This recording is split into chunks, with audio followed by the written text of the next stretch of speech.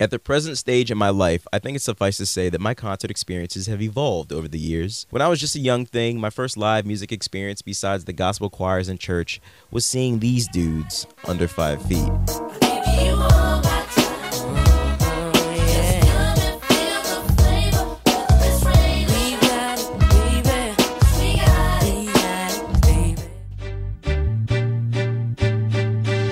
Fast forward years later to my first time at the Verizon Center, then called the MCI Center, I believe, and I was in high school, with the parental approval to see a bunch of dudes who rapped like this.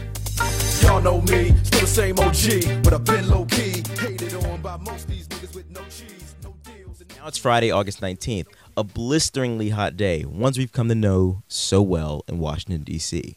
The nearby Chinatown Metro Station is inundated with a diverse crowd eager to see arguably one of the most talked about tours on the globe, Summer 16 Tour with Drake in Future. It's been sold out forever, so Facebook conversations and posts in my world are often of those desperately seeking ways to get up in that building for one of those 2 nights to see the show. Like any concert attended by an individual who is about to turn 32, all age shows are a rude awakening to just how far you are from the wonder years. Oh, baby, Oh, and the attire, such fodder for the eye. Women in various uniforms, some dressed amazingly, with a strong grip on the gift that is fashion, and others who just wanted to show skin. Then there are the men, who often dress as if they'd be occupying the stage themselves.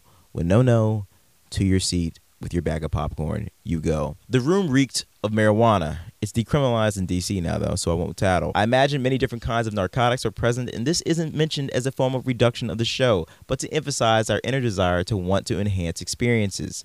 The woman a few seats down from me tried to sneak pills in her mouth from her purse. There's like 15,000 people in here, I thought to myself. Ain't no one paying attention to you, lady? Except me. I wasn't in this building to review the modern drug culture or light-skinned Canadians who sing so well. I was here to review a gentleman from Georgia. With blonde-tipped dreads, his famously high cheekbones, and his propensity for drinking dirty Sprite, as he calls it. For me, the man of the hour was Future. On Friday, August 19th, after an explosive set by Drake, and I mean literally explosive, like there was like arguably a dangerous amount of pyro used in these sets, Future emerges from underground in all white. Also, if I may mention, I was mightily impressed by the stage directions of these men. This was like a well-rehearsed Broadway show, as it should be at this level of performance, but damn, it's reassuring to know some people still care about such attention to detail. His visuals, bright and vivid, both alarming and shocking, range from an oceanic view with the American flag in the background to him being gunned down by police. His DJ, known as Esco, who I'm a huge fan of after having read about his experience in a prison in Dubai, is playing his role as DJ/energetic hype man. Future removes his coat and unveils a John Wall Bullets jersey. Wasn't as fresh as the jersey I was wearing, which was of my high school basketball team, but it's his first arena tour. My man's still learning. Crowd goes wild as he launches into an endless run of hits. Songs I knew of before I even knew the name Future. Like, when you wake up before you brush your teeth, you grab your scrap, nigga. All the time you get down on your knees, you don't crowd, nigga. For what you heard, God blessing all the trout, niggas. God blessing all the trout, niggas. Weight 1,008 grams on the squat. I got a lowercase T across my chest. Your crack house doing numbers, then you bless. You move your mama to a crib from the jets. It's so much alcohol and kush on my bro. Praying 5 times a day to catch a plug. A few bean pie stashed in the truck. Shoot dice out there and sell dust. You loaded up, they talking shit, you gon' bust. Told yourself a million times, you don't give a fuck. Sold over $1 million dimes hanging in the cut. Sold over $1 million dimes, I don't give a fuck. To this one. How about Gucci? How about Bentley? At the same damn time. On the phone, cooking dope. At the same damn time. Selling white, selling me. At the same damn time. Fucking 2 bad bitches. At the same damn. He'd run back and forth across the stage with endless energy, cupping the mic as he'd go from hit to hit as everyone in the crowd around me knew every single word. Whether or not I could hear their voices, I could see them mouthing them. Also, what I love about rap shows is when the artist holds the mic to the crowd as if like the mic's going to pick that up. I mean, that's not a condenser mic. Like that, it doesn't work like that, but whatever.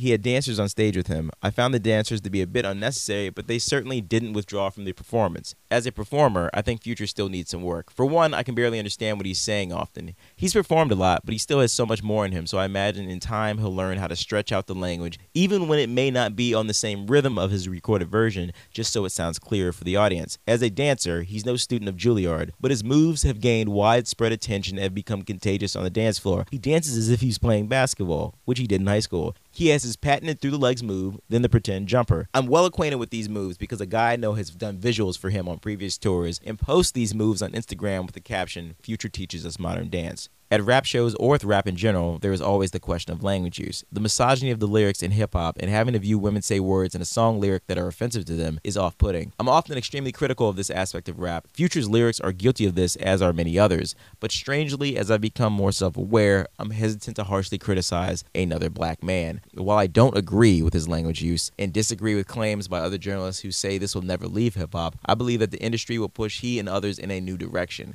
Believe me, it will happen, and he'll likely fall in line like the rest. I also hold my tongue because when I read about many of these men and learn their history, I'm forced to take a step back. One must consider perspective. It's not a scapegoat or a free pass, but a consideration of another person's journey. I'm the child of 2 college-educated parents, private schooling, in the suburbs. I don't know what it's like to truly suffer, and if there are any sufferings brought upon me, it was typically self-inflicted.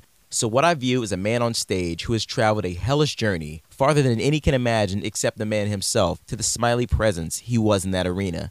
A presence that causes people of all races to scream, hold blunts in the air, and bounce. He deserved to shine. As strange as it is to read aloud, the future of today will not be the future of tomorrow. His evolution and where he'll take his career and the genre are the most exciting things about him. At the least, give this man credit for being brutally honest. He named himself Future and then became it.